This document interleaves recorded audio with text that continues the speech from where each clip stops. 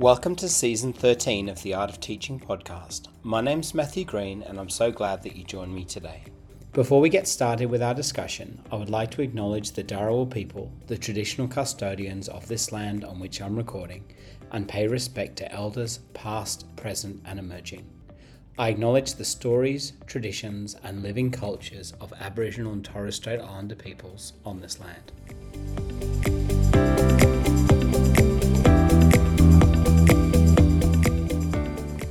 Today I have another very special episode for you. Melanie Macmillan and Danielle Porter are both public school principals who were worthy recipients of a scholarship from the Public Education Foundation. The Public Education Foundation's Harvard Club of Australia Education Scholarship enables 3 principals of Australian government primary schools or secondary schools to undertake a short professional program at the Harvard Graduate School of Education. The Public Education Foundation is an incredible not-for-profit organisation which is dedicated to providing life-changing scholarships to leaders in public education and enhancing the value and reputation of public schools across the world. Melanie also happens to be my boss, and she has impacted my career in more ways than she will ever know. I hope that you enjoy this conversation with the incredible Melanie and Danielle.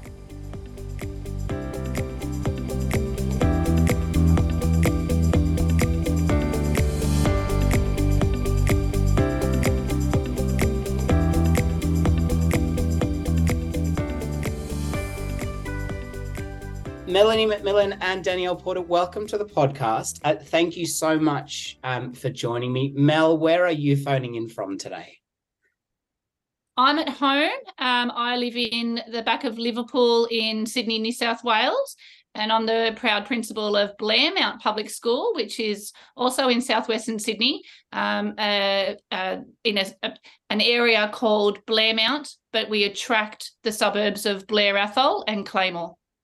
Absolutely. And for those people that are listening, Mel is my wonderful principal. I also work at Blairmount Public School. It is the greatest place to work and it's a wonderful school community. And Danielle, where are you phoning in from? You're not in New South Wales, are you? No. I'm also phoning in from home. I'm phoning in from Canberra. And I am the proud principal of Charnwood Dunlop School, which is located in West Belconnen and caters for children who live in both Charnwood and Dunlop suburbs. And what sort of demographic is that school, Danielle? Is it ours is a changing demographic at Blairmount? Is yours the same? Is it? Yeah, tell me a little bit about your cohort of wonderful students. Yeah, ours is also a changing demographic, although we do have an ICSIA kind of below average, which, you know, ACT is a pretty affluent area. So we are probably, you know, more working class kind of suburb, although changing with increasing house prices as per everywhere, right? Yeah. Mm-hmm. Interesting. And Mel, I was just wondering, is there a book that you have read recently? It could be within your sphere of expertise in education, or it could be more broadly, that has caused you to stop and just reconsider a few things in your life. Great question. Okay, professionally, Bren Brown, Dare to Lead. Yep. Personally, I was 22 when I was doing 3-unit English for the HSC many years ago. At that time, as an 18-year-old, it really changed my way of thinking, and I've reread that book many times since then. The first page on off by heart. So really interesting concepts for an 18-year-old, and then to revisit, many years later as a 50-year-old. And Mel, is it one of those books that you've partly answered this question, but is it one of those books that you've read multiple times and you've got something different out of it each time, if that makes sense? For sure.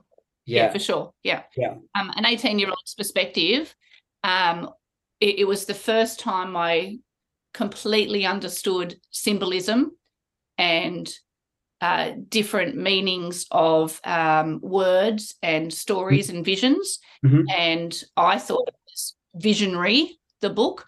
And as a 50-year-old, I agree with that. The symbolism of the story and the narrative is, profound. But I see it in a different light. It's really, really interesting. Yeah.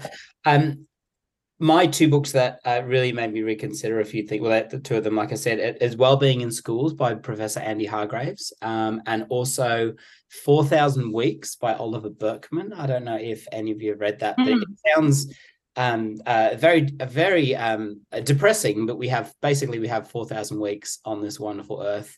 And at first read, I thought, oh my gosh, that's so morbid. But it really does teach you, I think, the importance of just making the most of all of these moments. And he is coming on soon, which should be really wonderful, I think, to talk to him just about how do you prioritize what's important in a life that is really short. But we won't go down too far that track. It seems very philosophical for 7:30 in the evening. But Danielle, I was just wondering if you could have a dinner party with anybody, who would you like to be there? And your wonderful family doesn't count in the head count. They get a free pass. But who would you love to sit down and have a meal with? So someone I've had a bit of a professional crush on for probably the last 10 years is Siddhartha Mitra. Yep. And actually, in preparation for this podcast, I did go back and have another look at his TED Talk about the future of education. And even though now that's kind of getting a little bit dated, it kind of really resonated with me again, just listening to it recently, because that kind of dreaded beast of the internet is permeating every part of all of our lives. And I still think in education we've been a bit slow to harness it. And particularly, I think for us in primary schools, we're kind of trying to push it out. We haven't really kind of grasped that notion about that it's such a strong communication tool for young people, that all the knowledge in the world is sitting there in the palm of your hand, literally. Yet we're still sometimes getting bogged down. We're doing some pretty archaic ways of learning. And so just watching that again recently, what resonated most for me was the just-in-time learning instead of the just-in-case learning. And it kind of made me think about some of the stuff we are doing in schools. I remember, if I remember correctly, Mel, I was I think I was at a planning day with you, and you were very excited because Siddhartha Mitra had either reposted or mentioned you on Twitter. Is that correct? Or am I remembering that? Yeah. 2016. It's still my favorite Twitter moment ever, or X moment as it is now. So what is it, Mel, for yourself that makes his work so meaningful? Why were you so excited to hear, for he's an educational icon, but what is it about his work that's so meaningful to you? What great words that Danielle just said. Just in time instead of just in case. Did I quote it correctly, Danielle? Yeah. And it's completely what we're missing, isn't it? Data talks, looking at student need, planning for it. There's still 2-week cycles. It's not instantaneous. This is what this child needs right now. And that comes, I think, with a lot of experience, deep knowledge of the content, those sorts of things. And, what an inspirational person, because how do we get there? How do we get all of our people on board to be able to have that level of experience, that level of understanding of the curriculum, of the syllabus? I think the most freshest brand new teacher would know that's what we want to do in our curriculum, but they don't know how to do it well yet. Yeah. So what a challenge. How exciting. Absolutely. Danielle, what was your upbringing like, and what were you like at school? And Mel, after Danielle's answer that question, we'll throw to you the same question, if that's okay. But what was your upbringing like, Danielle? And why on earth did you end up spending another 30 years at school after you finished?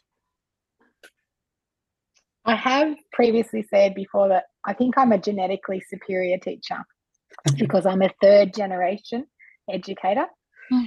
So I'm thinking that the gene's been distilled as it's come, down through the generations. But I initially grew up in Sydney. Actually, I was born at Caringbah Sutherland Shire Hospital and grew up near Caringbah in Gomere. And then we moved to Canberra in the late 70s, and I finished off my schooling here in Canberra. I did my education training here, and have had pretty much my whole career has been in the ACT. I have one brother, and my mum, my brother, and I were all here in Canberra. She was a hardworking teacher and then principal, and an amazing role model and an inspiration, actually, both professionally and personally. Right. So I think I had a pretty wonderful upbringing filled with books and curiosity and exploring, camping around this region of Australia and down at the south coast, and so privileged, really. Managed to stay at home, go to uni, and live a good life while I was doing all my study. So that's kind of me in a nutshell.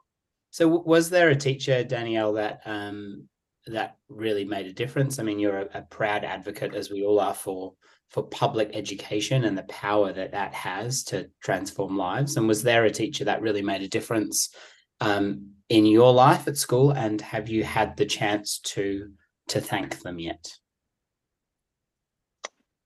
There was more than one, actually. There's been a few significant teachers in my schooling career, both in my primary school and in my secondary.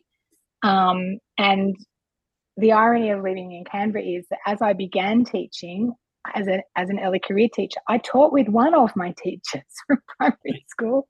Oh, wow. So that was a bit of a flip. And and some of my high school teachers who I bumped into in my early career at union meetings kind of chuckled that, and I think there was a little bit of karma because I wasn't possibly the easiest student myself. Right. And so, which, has stood me in good stead, actually, to be a really empathetic educator and leader, because school doesn't fit for everybody all the time. And having kind of an understanding about that, I think, has helped me to work with some challenged young people. Yeah.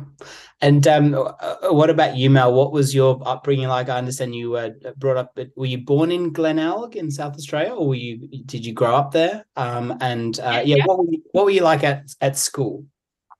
Yep. So similar to Danielle, not third generation teachers, but second. My mum and dad both went to the then local public primary school, local public high school, Fairfield Primary School, then Fairfield Boys and Fairfield Girls. They got married young. They moved to Adelaide. And after I was born, when I was about 2 or 3, they both, mum went to Teachers College and dad went to Flinders University. And they scrimped and scraped to be able to have second jobs to be able to pay for my childcare. I didn't have money. But everything I recall is loving, caring about books, about education, about the importance of family, the family unit. Very, very, no money, but very, very privileged. I didn't have any brothers or sisters until I was 10. And we moved back to Sydney when I was about 9 or 10, just before my sister was born. So what a unique situation to be away from all of the extended family and only have mum and dad to be the people who cared for me, loved me, played with me. They were learning while I was learning because they were young, young parents themselves. And here we are. So I was very compliant at school, always the goody two-shoes, Matt, you wouldn't be surprised. Always the rule follower. Yeah. Still the rule follower. Was there a teacher, Mel, that impacted your life and that made a difference? And like Danielle, not one. You could mold them all in together. You could do like a morph thing, and teachers that impacted me in primary school and high school, and teachers that used to. This is really nerdy, and I'm embarrassed in front of Danielle to say how nerdy I was. Teachers that would drive me to flute lessons every Thursday after school because mum and dad were working. Teachers that used to drive me to band camp to netball training. You know, I did a range of things in music, a range of opportunities in sport. You know, really did quite well in all of those pursuits, but only because of the people who helped me to get there, like physically helped me get there, drive me there, pick me up. You know, 2 working parents. You know, those teachers gave me every single opportunity. It's incredible. Yeah, I love that. Like, very yeah, it's so powerful. And I think one of the things I love, like when I get to speak to amazing educators like yourselves and researchers and all these people, is there's always a story of a teacher. There's always a story of someone who like took the time to listen to them and really change their lives. And it reminds me just of the absolute privilege of our profession. And we get to, as you know, Mel, my little one, excuse me, started kindergarten this year. And so I remember like kissing her goodbye and handing her over to a stranger, thinking, oh my goodness. And now I'm on the receiving end of all of the emails and all of the phone calls and the homework and the home readers and all of this stuff. But it really is a reminder, I think, of just the incredible privilege that people trust us every day to raise their kids. Like, it's really hard to help raise their kids. It's really hard to kind of get your mind around that, which is, sorry, Mel. Yeah. And the impact that teachers have. Every teacher, I haven't met a teacher who chooses to get out of bed to go and have a bad day. Every teacher that I've had the privilege of working with or leading or befriending, you know, they go above and beyond. Take kids to events on Saturdays. You know, they're doing schoolwork at 8:00 on a Saturday night. You know, it's a real commitment that I wonder if I've only ever had my whole career in teaching, so I don't have a comparison, but I wonder if that level of commitment is in any other field. Yeah, absolutely. And I do think our amazing profession and our amazing organization is in many ways built on the goodwill and the passion of great teachers. I mean, it's incredibly privileged to get a wage to do what we do, but it's also built on that goodwill of teachers just really caring and knowing that they are actually getting to make a difference in the lives of young people. Before I jump to your amazing experience at Harvard University, I actually just wanted to speak to 2 people that had actually been to Harvard tonight, which I think is pretty exciting. I did just want to quickly ask Danielle, what's it like being a principal? Because before we hit record, you said you had a pretty busy day. What's it like? Is it what you thought it was like? What's it like running a school? And Mel, we might come back to you in a moment if that's okay. Well, I think you mentioned before we did start recording that it's such a diverse job. You're being a financial manager, you're looking after your facility, you're HR 101, you're a counsellor, you're an educational leader, and you've got to have a good understanding of pedagogical approaches. You are supporting families who, like you say, give a lot of organic trust to hand their most precious little thing over to us every day. And you need to be really cognizant of that. And then, you know, one of the joys of my day is walking around and interacting with all those little people who, you know, want to show you things and be excited about their learning and where they're up to in their life. So what's it like being a principal? I mean, I can't think of another job that has so many different components to it, and how you just have to kind of code switch in a microsecond from one thing to the next. And I actually watched a short TED talk the other day about, and I can't remember who it was, but it was an ER doctor talking about, they never talk about being super busy, they talk about being ready, and about that triaging and constant reprioritizing. And I thought, actually, that's really what leading a really complex organization like a school is that you're kind of ready all the time because you just don't know what's going to come up next. And True. My building is 48 years old, and so sometimes it's, you know, physical things that are happening, you know, that you weren't expecting.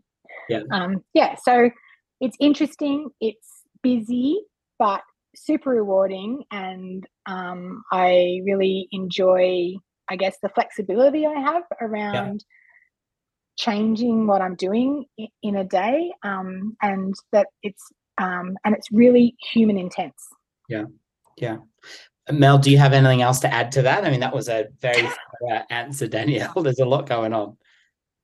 I like that concept, Danielle, of, just being ready. You never know what's going to come. We had a pretty complex issue that I found out on Wednesday. I pondered, my poor DP, every half an hour. Okay, let's ponder this. leave the problem just here for a little while. Let's ponder it. We worked out some solutions, and I spent the weekend working out how to best share the problem with compassion and care and clarity, so that other people, in this example, it was the exec team, weren't scared or nervous or worried, that they felt supported and positive and optimistic, and yet understood the problem. And then we spent some time thinking about the problem and solutions, and how to solve it. And so then last night I had the most amazing answers to the problem. And those rare moments where you think, man, great job today. That was fantastic. Earned my money today. I feel really good about myself. Shared the solution with a few people, and then we'll hit with another problem. Okay, now this is happening. Solve it this way. And I'm a pretty good problem solver. I enjoy the maths. I enjoy the financial mathematics, the HR mathematics. I strive for term 4. I love term 4 with all of the thinking and planning for 2024. But some of the things that we have to consider and solve and help other people to get on board with are way beyond some of my wildest dreams. It's a really interesting job. My husband is a tradie, and sometimes he says, how do you go to the same place every day? And no day is ever the same. Yeah. It's that real meld of technical and adaptive leadership all the time. And that's, you just never know when you're going to be pivoting from one to the other. Exactly. So I think you've got to also be, while you need periods of time where you do deep thinking, but you need to also be able to do fast thinking at certain points in this role, which I think is possibly different than, other roles. Yeah. For sure. And the ability to do the fast thinking can only come by experience in the job. It's a really interesting role that sometimes you have to make decisions on the spot. Own it.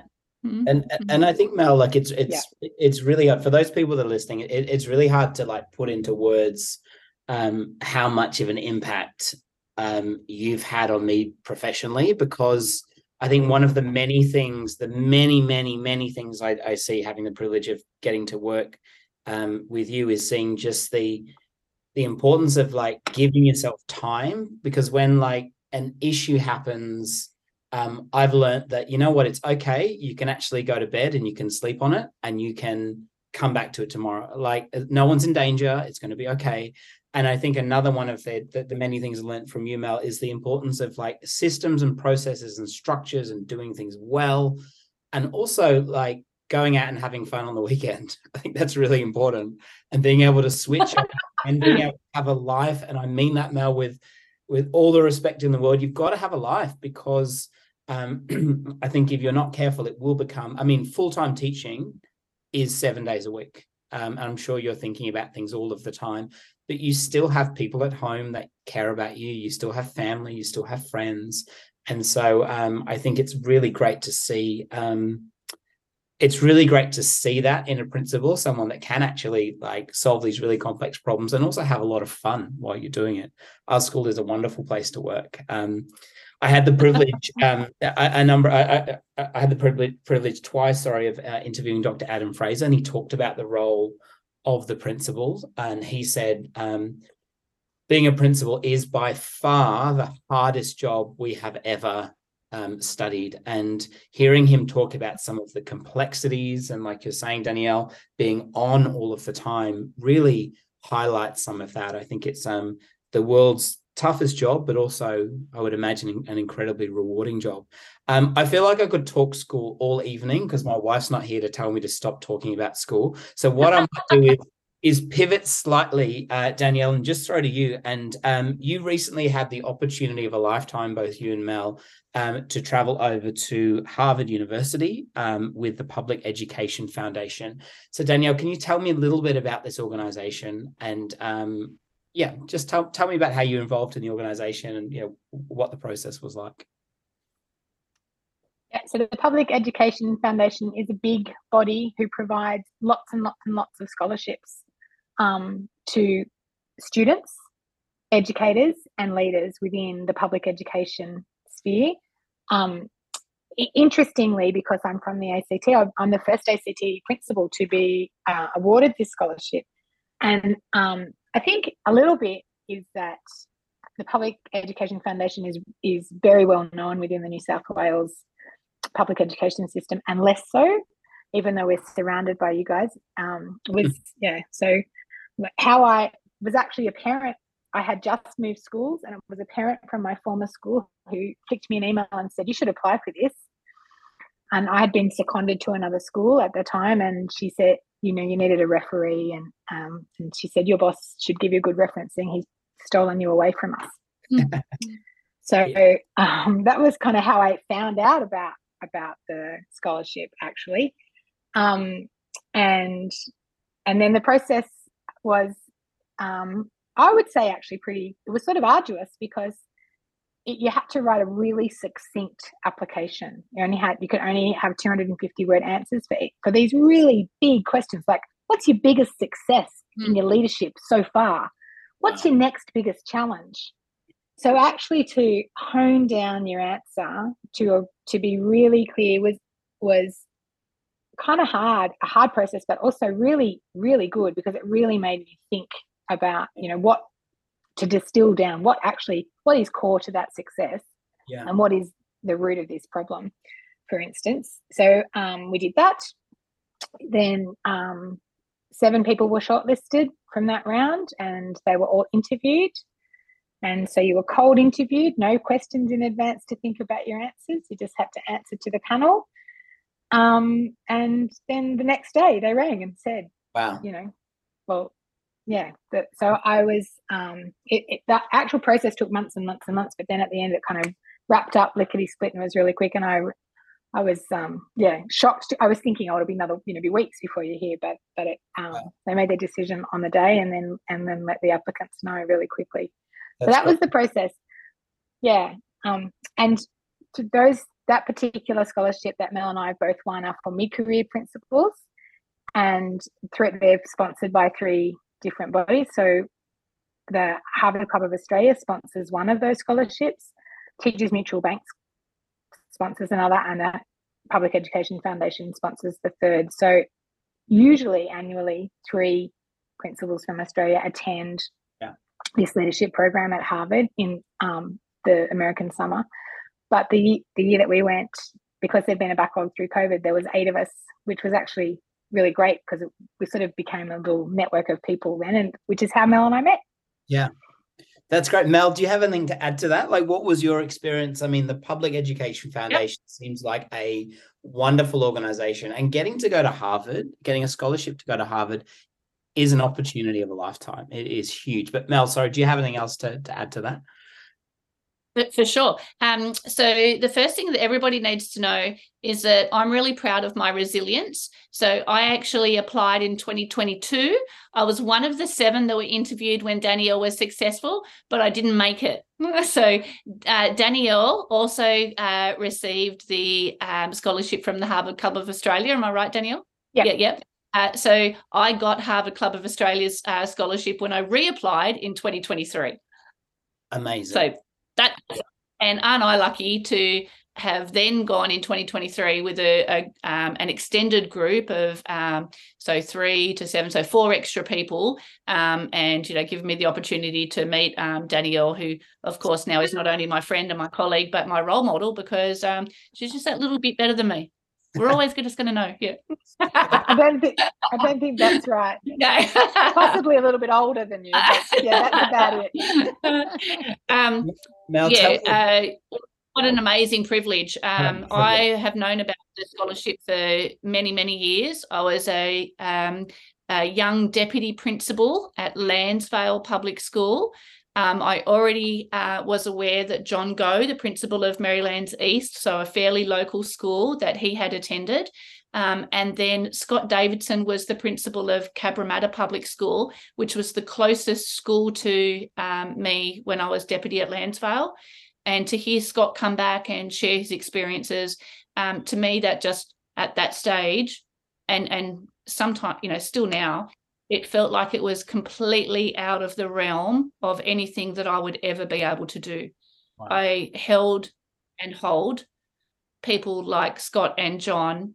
Absolutely. Subsequently, my current principal, Clayton Reedy, Melissa from up the road. I held these people into such high esteem that when I first saw the application as a middle career principal, I didn't even think that I would be close to being anywhere near that caliber. And to get to interview in 2022, on New Year's Eve 2022, somebody asked me what was my proudest moment, and my proudest moment was just getting to interview. I couldn't believe it. I'm still so stoked. But then I had the difficulty of, in 2023, they're going to know my application. So do I reapply? And they're going to go, oh, she's the one who didn't get it last year. Or do I, suck it up, put my big girl pants on and have another go? And I'm so proud that I did. I love that, Mel. And what a great lesson in resilience. And I'm sure there are Australian principals listening to this that haven't heard of this program. And I'm sure now there'll be people that are wanting to apply for it, because, as I said, to get a scholarship to go to one of the best institutions in the world for education and to represent public education is an amazing privilege. My understanding, Mel, is that there were a range of principals from different sectors at Harvard. Is that correct, when you went over there? Yeah. But yet you guys Danielle, represent us public education teachers.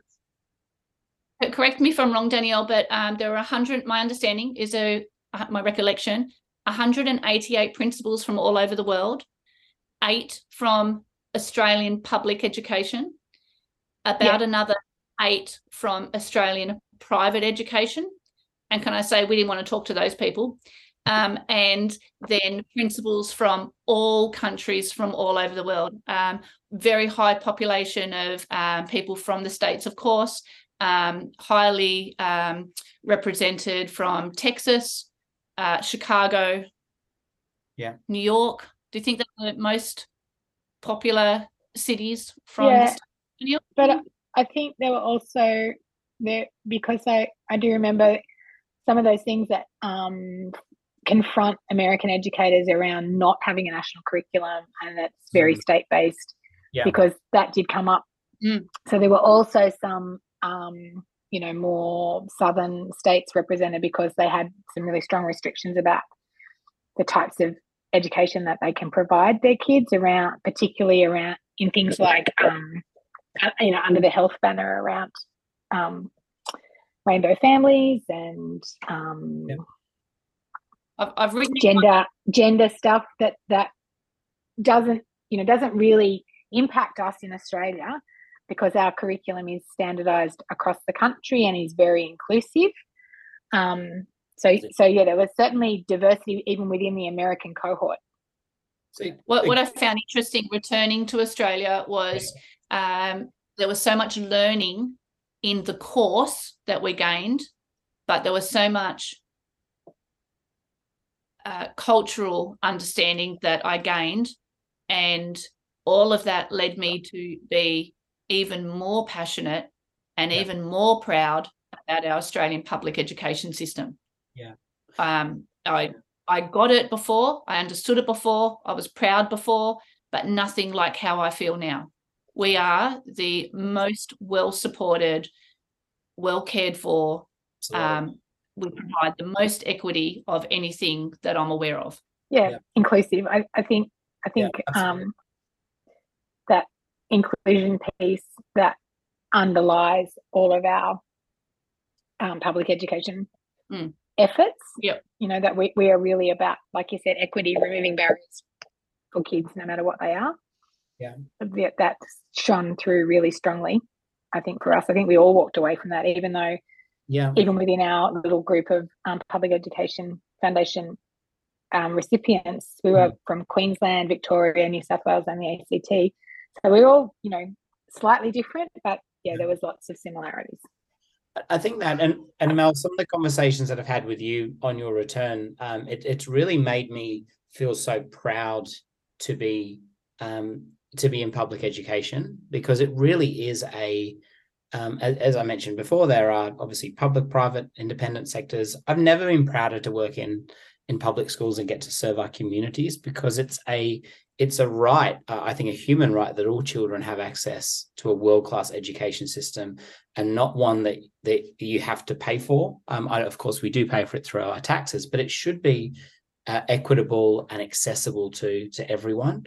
I was just wondering, Danielle, what were sort of some of the take-homes from the course in Harvard that you went to, and then we might jump more specifically and talk about some lessons from a case study from climbing Mount Everest. But firstly, what are some of those sort of broad ideas or those broad concepts from Harvard that you think would be meaningful to the teachers that are listening?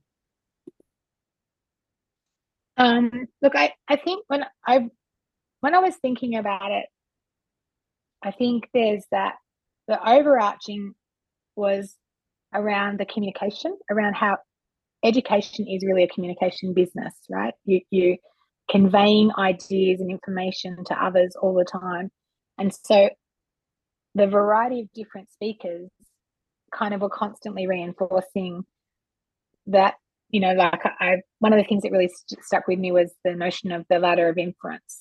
So anytime you're communicating with others, you know, you're bringing your own assumptions and beliefs into what you're giving out. They're perceiving it with their assumptions and beliefs, and then you're selecting your data based on that, and they're interpreting it based on that. So that for school leaders, I guess, because we're communicating with so many different stakeholders, the staff, the families, the kids, that being mindful around your communication all the time is really helpful around achieving your goals. Yeah, absolutely.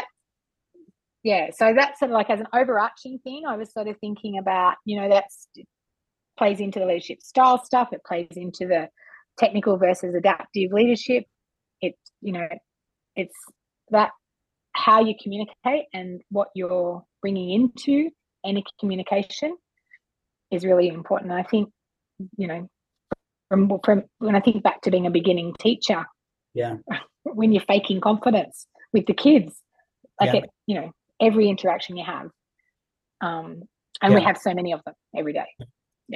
I think that's really important. Mel, were there any take-homes from you? In terms, I'm sure there were many, but a couple from the course, and how has it kind of changed the way that you lead our wonderful school? I knew you were going to ask this question, so I flicked through my notebook. When we were at Harvard, we were in the Graduate School of Education, and we were in a lecture theatre, sitting in rows like you're on an aeroplane.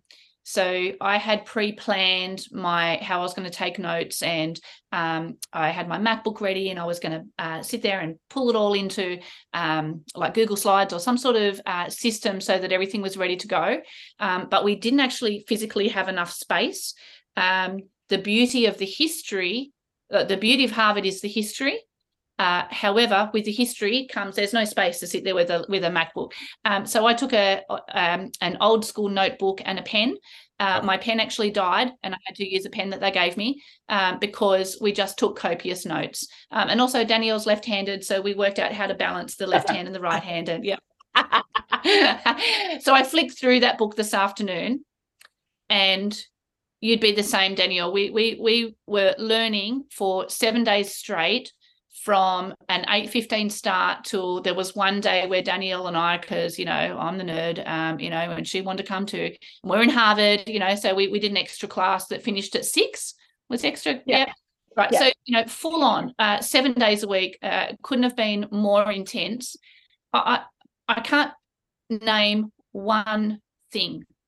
Every part, I wanted to pick out one thing to be able to share back to you today, Matt, and the learning was reflective. It was time for us to think about our own goals and our own behaviours and the reasons about why they won't change. It gave us time to think about, Danielle mentioned before, technical leadership and adaptive leadership, and what that means for us as a leader, and how I can bring that back to my executive team and what we can do with that. You spoke about how I've already shared back at school as a voluntary session of professional learnings, the case study of Mount Everest, and what happened in this disaster and what that means for us as leaders in a school, what lessons we can learn from, previous lesson from history. We were confronted with some conversations about racism, an interesting topic for Australian families, Australian people, and yet such a unique topic for American culture. Yeah. It was really interesting to see the difference between our respect and care for our First Nations people and the racism of how the priority of helping racism in America is to do with the black people and black slavery, and so it was just I can't name one thing. If I could, I'd get our exec team together, or our Campbelltown network of principals, or whoever wanted to listen, and Danielle, there could easily be 6 months worth of fortnightly 2-hour sessions without fail. Absolutely. I could put that together. Danielle and I could put that together, and people would come, and it would be great. Yeah, but we don't have time for that because we're principals. It's almost like there's a whole podcast series in just lessons from Mel and Danielle. Which is, I tell you what, this could be our offshoot. Yeah. There's a reason why the course is so highly regarded. And I get it now. I thought I'd come back and I can share this, and this. I used that word ponder before, but there's much to take in, and there's much to think about, and prioritizing needs of colleagues is really interesting. And that's why Harvard is the best in the world, because there is just the standard and the rigor of pedagogy and theory and implementation. They've been doing it a long time, and I think you both definitely sold this opportunity wonderfully, because I think there's just so much there. And I did want to briefly touch on the Harvard case study, and I'll put a link in the show notes so everybody can access it. And Mel, you did a really wonderful professional learning session with our staff, and it was really lovely around this method, the case study, and it was really lovely seeing so many people there in their own time volunteering to come and hear about this case study. I was just wondering, and we might just start with you, Mel, first, and then maybe throw to Danielle, but tell me about the Everest case study. Why is it so significant? And then Danielle will just leapfrog off Mel. So was it 1996? I've forgotten the date. I'm going to say so. Yeah, I think so. A disaster happened on Mount Everest. Yeah. And what we were led through were the series of events from different teams of explorers, even down to learning the concept of, why do people do these risky behaviours? What's in it for them? What types of people do these risky types of behaviours? Who are the leaders? Who are the people that actually have all the knowledge?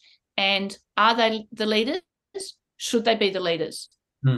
I was really interested in the mistakes of the actual leadership processes. I thought it was an easy read, an interesting read for all staff in our school. I opened it up voluntarily to all staff, not just, I did not invite the exec. I said anybody who'd like to do this.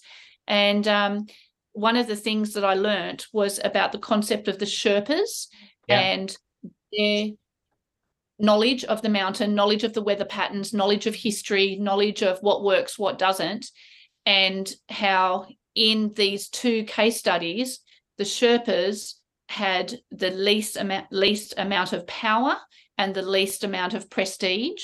Yeah. And as our group of professional learning colleagues at Blairmount, we considered who were the Sherpas in our school and what can we do to raise the esteem and the knowledge and the power of our possibly people who are at the lower end of a traditional hierarchy and yet have the most knowledge of some of our kids. It's funny.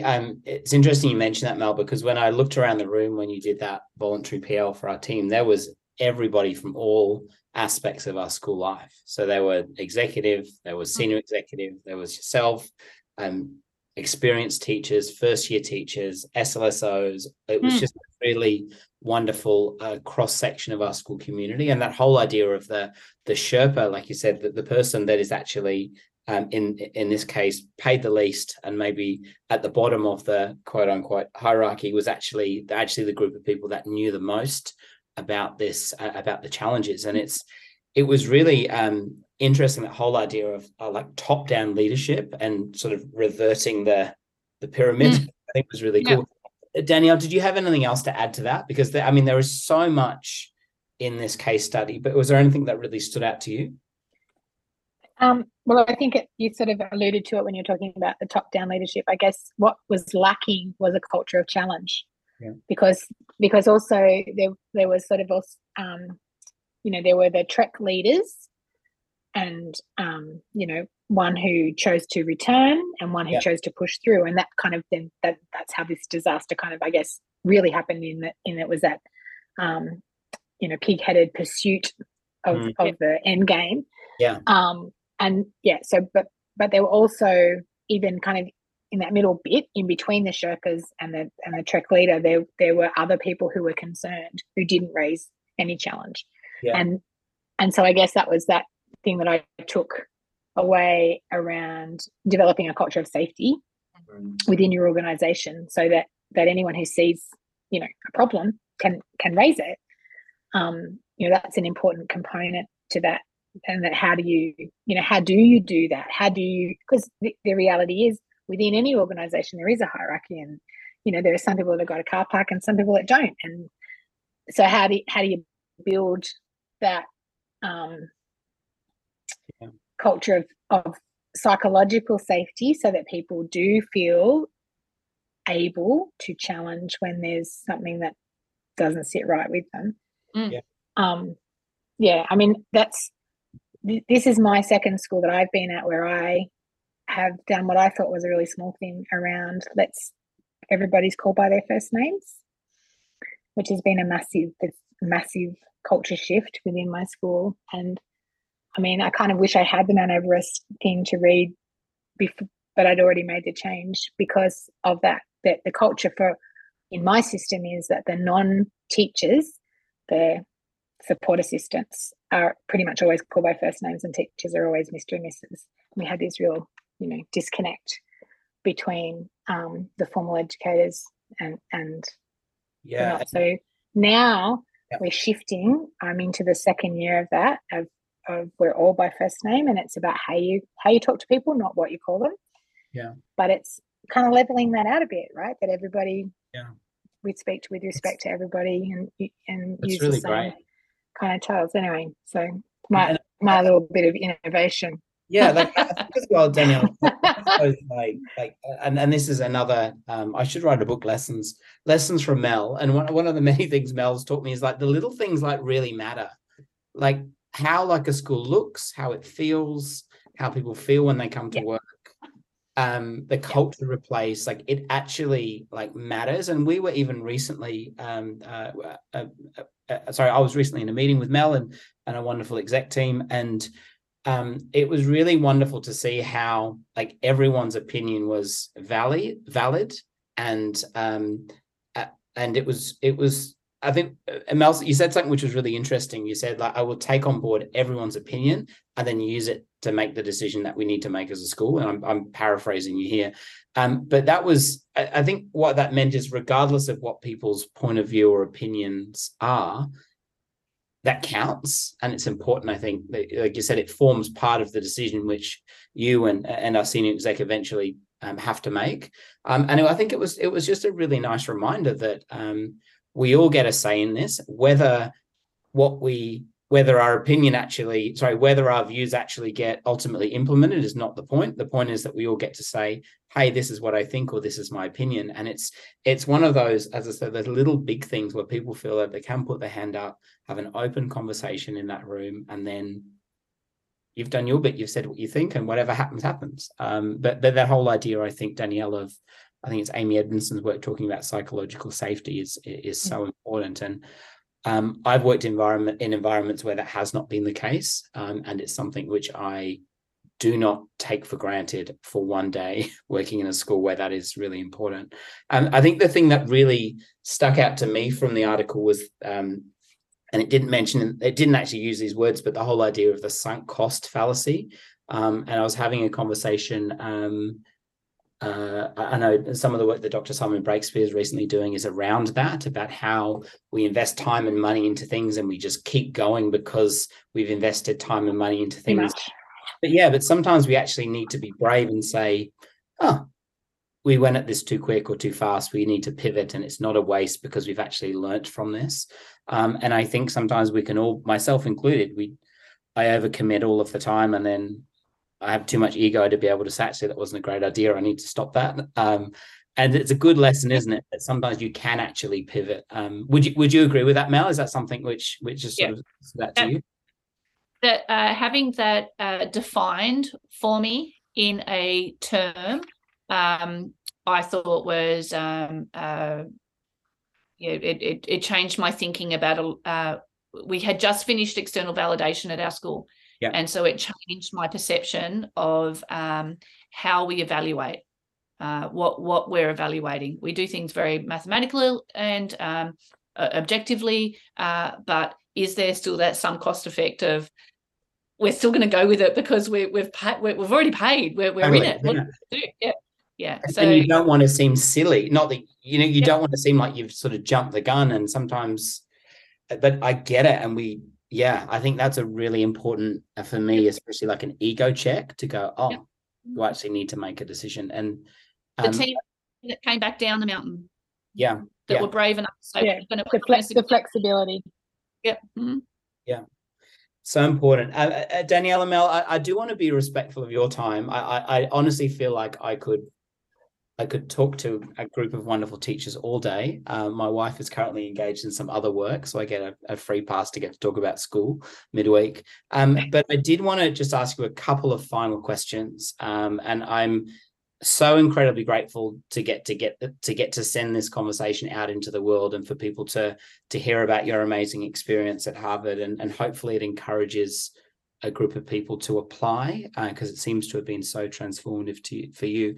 But just one more question for each of you. We might start with you, Danielle. What are you excited for in public education, and what keeps you going every day? You mentioned you've been doing it for 30 years. What excites you and what keeps you going? Look, I fundamentally believe that a quality education changes people's life trajectories. Yeah. So that's what keeps me going, is that we have young people coming in through the door every day, and if we do what we should be doing and give them the right tools to move on, the world really is their oyster.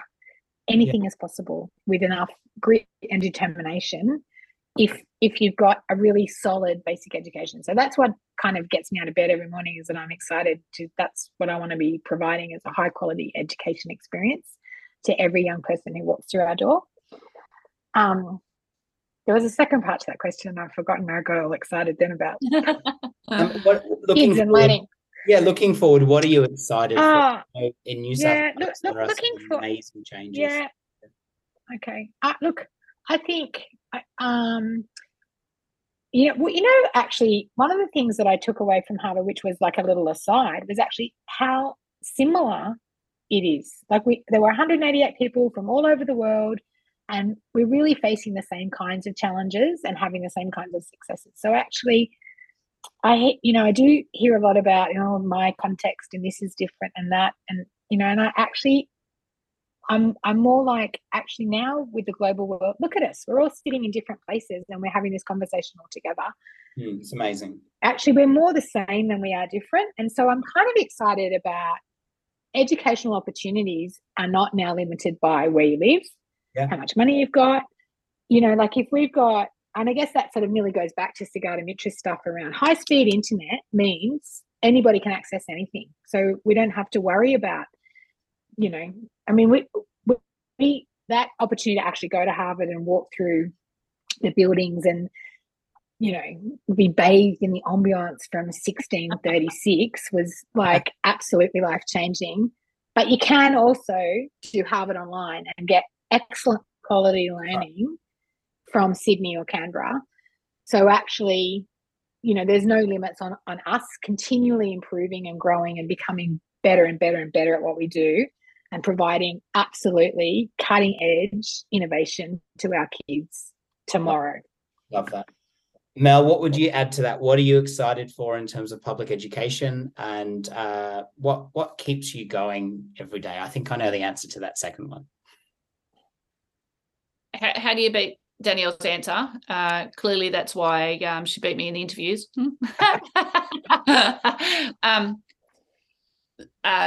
So many things. Public education, we're at this point in time where our communities, I think, have never been more needy of access to care and happiness and joy.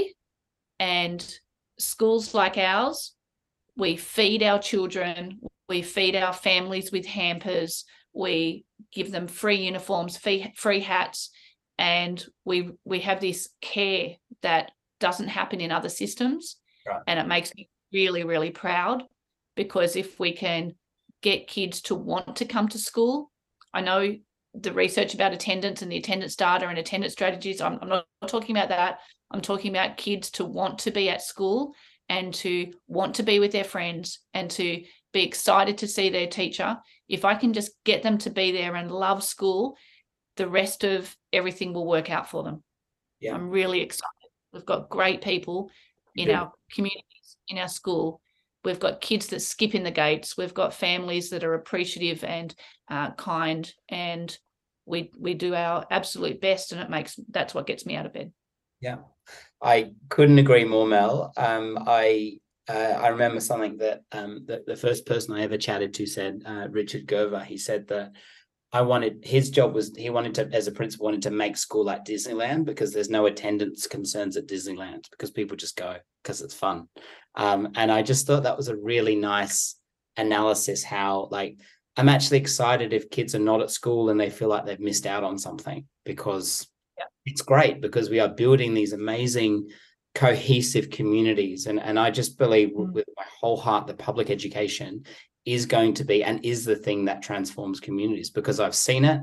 We've all experienced it. We all had that teacher or those teachers that made a difference in our life. And to get to play a small part in transforming the lives of a young person is pretty exciting. Like, I can't believe we get paid to do this. It almost seems ridiculous that we would get paid to do this. It's an incredible privilege. And final question for both of you, before I promise that we wrap up. If there's someone out there that's listening to this that is thinking about applying for the Harvard scholarship, what would you say, Danielle? And then we'll throw to Mel. I would say apply. Don't think twice about it. Have a go. And Mel, I was going through that process. I was like, Mel, I was like, if I get shortlisted, that will be amazing. Like, that will be fantastic, This is open to the whole country. So I've never been more blown away than getting the phone call that I was a successful applicant. It has been affirming and validating about what my approach to leadership is, that I feel that I was on the right track. I think the Harvard experience for both Mel and I was also affirming for us about the journeys that we are on with our schools that are in different areas but have lots and lots of similarities, which I think is part of why we've maintained our connection, because we also share the joy about doing the work around creating wonderful schools of learning for our whole community. So all I would say is apply, and if you're not successful, keep apply again and again and again, and keep getting better at your craft, because if you're not a lifelong learner, what are you doing in education? Exactly. I guess would be my question. Yeah. Mel, for someone that's listening to this, driving to work, battling Sydney traffic or battling Sydney traffic, what would you say if they were thinking about applying for this? Look me up and I'll help you. We want as many people as we can to apply. Imagine a possibility where the Public Education Foundation or other sponsors, other donors were able to offer more than 3 Australian principals every year. This is an opportunity that genuinely has been life-changing, but not in a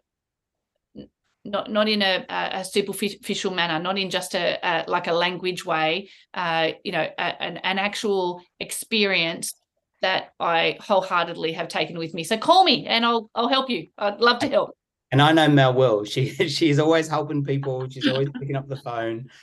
So for those people Matt, if you do my playground duty, then I'll help whoever it is that calls me. Done. I was going to say, if you're battling Sydney traffic, you should move to Canberra. It's only a 20-minute commute to anything. Danielle, I'll come down and do your playground duty. Okay, no problem. Well, Mel and Danielle, thank you so much for your time. I know it's a weeknight in term 4. I'm sure there's plenty of other things that you could be doing, but I really appreciate you giving me the opportunity and trusting me with your Harvard story, because it is a really significant one. And my hope is that there would be teachers listening to this all over the world and all throughout Australia that have never considered applying for the scholarship, that would actually go, yeah, that could be for me. And so my encouragement to anyone listening is just have a go. And if you don't make it the first time, have a go. And if you don't make it the second time, have a go. Just keep going, because it sounds like something which is really transformative and will continue to make a huge difference in the lives of the most important people, which are the young people that we get to teach. So thank you so much for your time. I hope that you get to have some rest this evening, and I can't wait to get this out to the world. Thank you so much.